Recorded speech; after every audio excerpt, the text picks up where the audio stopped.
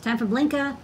What's going on in the news of CircuitPython? Absolutely nothing happened this week. No, tons of happened. Way too much happened. The headlines kind of write themselves. So, okay.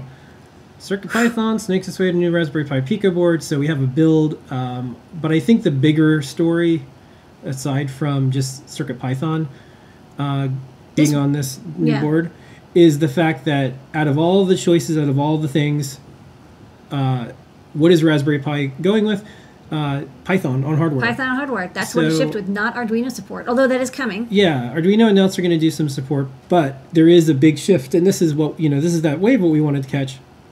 And also where everyone was saying, like, oh, this is what's going to happen with the processor speeds, the capabilities, and just being able to take your code and move it around. If you think about it, it's kind of neat. You can run the same code on a Raspberry Pi Linux computer as you can on a Pico. That's right. And, you could take our CircuitPython stuff and run it in both places. Correct. And it just works. I did even a demo of that. I tried a sensor. It worked both ways. Of course, it doesn't have Wi-Fi and Linux, but it is cool. It's a new chip from the Pi Foundation. They also released a board. The chip isn't quite available in raw quantities yet, but you can get these boards. We had some in stock. We had a couple thousand. We've been selling them over the last week. I think we're out now.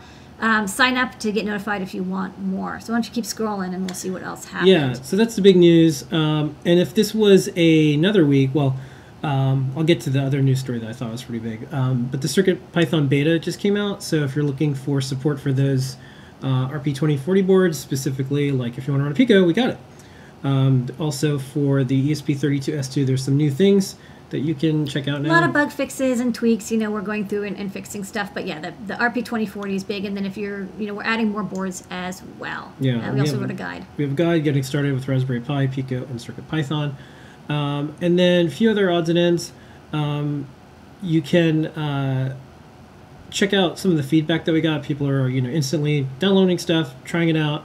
The Pimoroni Pico keyboard running LEDs with Adafruits.star CircuitPython library. Yep. Works immediately. Yeah, with MIDI and HID. Of course, MicroPython was released. That's the main programming language for this board, just like Python is the main language for the Raspberry Pi. There's a book. We'll even show off the book. That book just came out. And people are starting to use it. They're trying it out. We designed an Itsy Bitsy, a Feather, a Cutie Pie, and a Zero. Scott did a deep dive, and Blinka is in space. Yeah, I wanted to spend a little bit of time on this. So this has been going on for a while, and this is actually from the NASA site. So there is CircuitPython in space now. We could say it for sure. This is happening. Check out the press release. Check out the news from NASA. The VRX mission uses a swarm of these little satellites to demonstrate new technologies for radio networking and navigation. They're known as CubeSats, and it'll be launched. They launched this past Sunday aboard a SpaceX Falcon 9, and so now we can say CircuitPython snakes its way to space. CircuitPython snakes its way to SpaceX. And even saw it go off because it launched from kind of big news. So that's kind of cool. Yeah, and you could check out the PiQ board. You could check out the SpaceX rideshare program. Kind of funny. And you could check out the satellite information from NASA. And you could check out all the other stuff on Twitter. Yeah, I think if you look here, this is Anne's photo. Anne saw this launch on Sunday morning. So cool. And that's kind of neat. Inside there is CircuitPython. Blinka in space. So you can check out the other projects. MagTags, NeoPixels. This was neat. This was a neat fiber optic paraboloid made with Teensy and CircuitPython. Oh, here's the state vaccinations.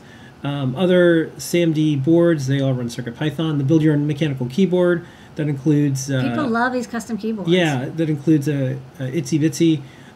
This is a Kickstarter that already... The person was on our Kickstarter, and they already got funded. Yay! Here's a wireless keyboard that runs CircuitPython. Here's Joey's project with the so that tricorder. Last week, Clue thing. There's a lot of stuff this week. Oh, there is a lot going on, and you can kind of see... here's another neat example. Definitive guide attaching sensors to Raspberry Pi. Uses compatibility layer called Blinka for CircuitPython. You did your Blinka talk with... the Linux Australia. Oh my god, yeah, no wonder this week felt like a year. This has been a long week.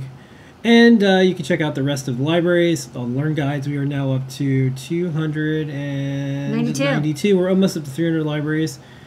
All that and more. Check out what our team's doing, upcoming events, and that is our Python on Hardware news for the week. Whew. Blinka keeps bringing it. Yeah. Okay.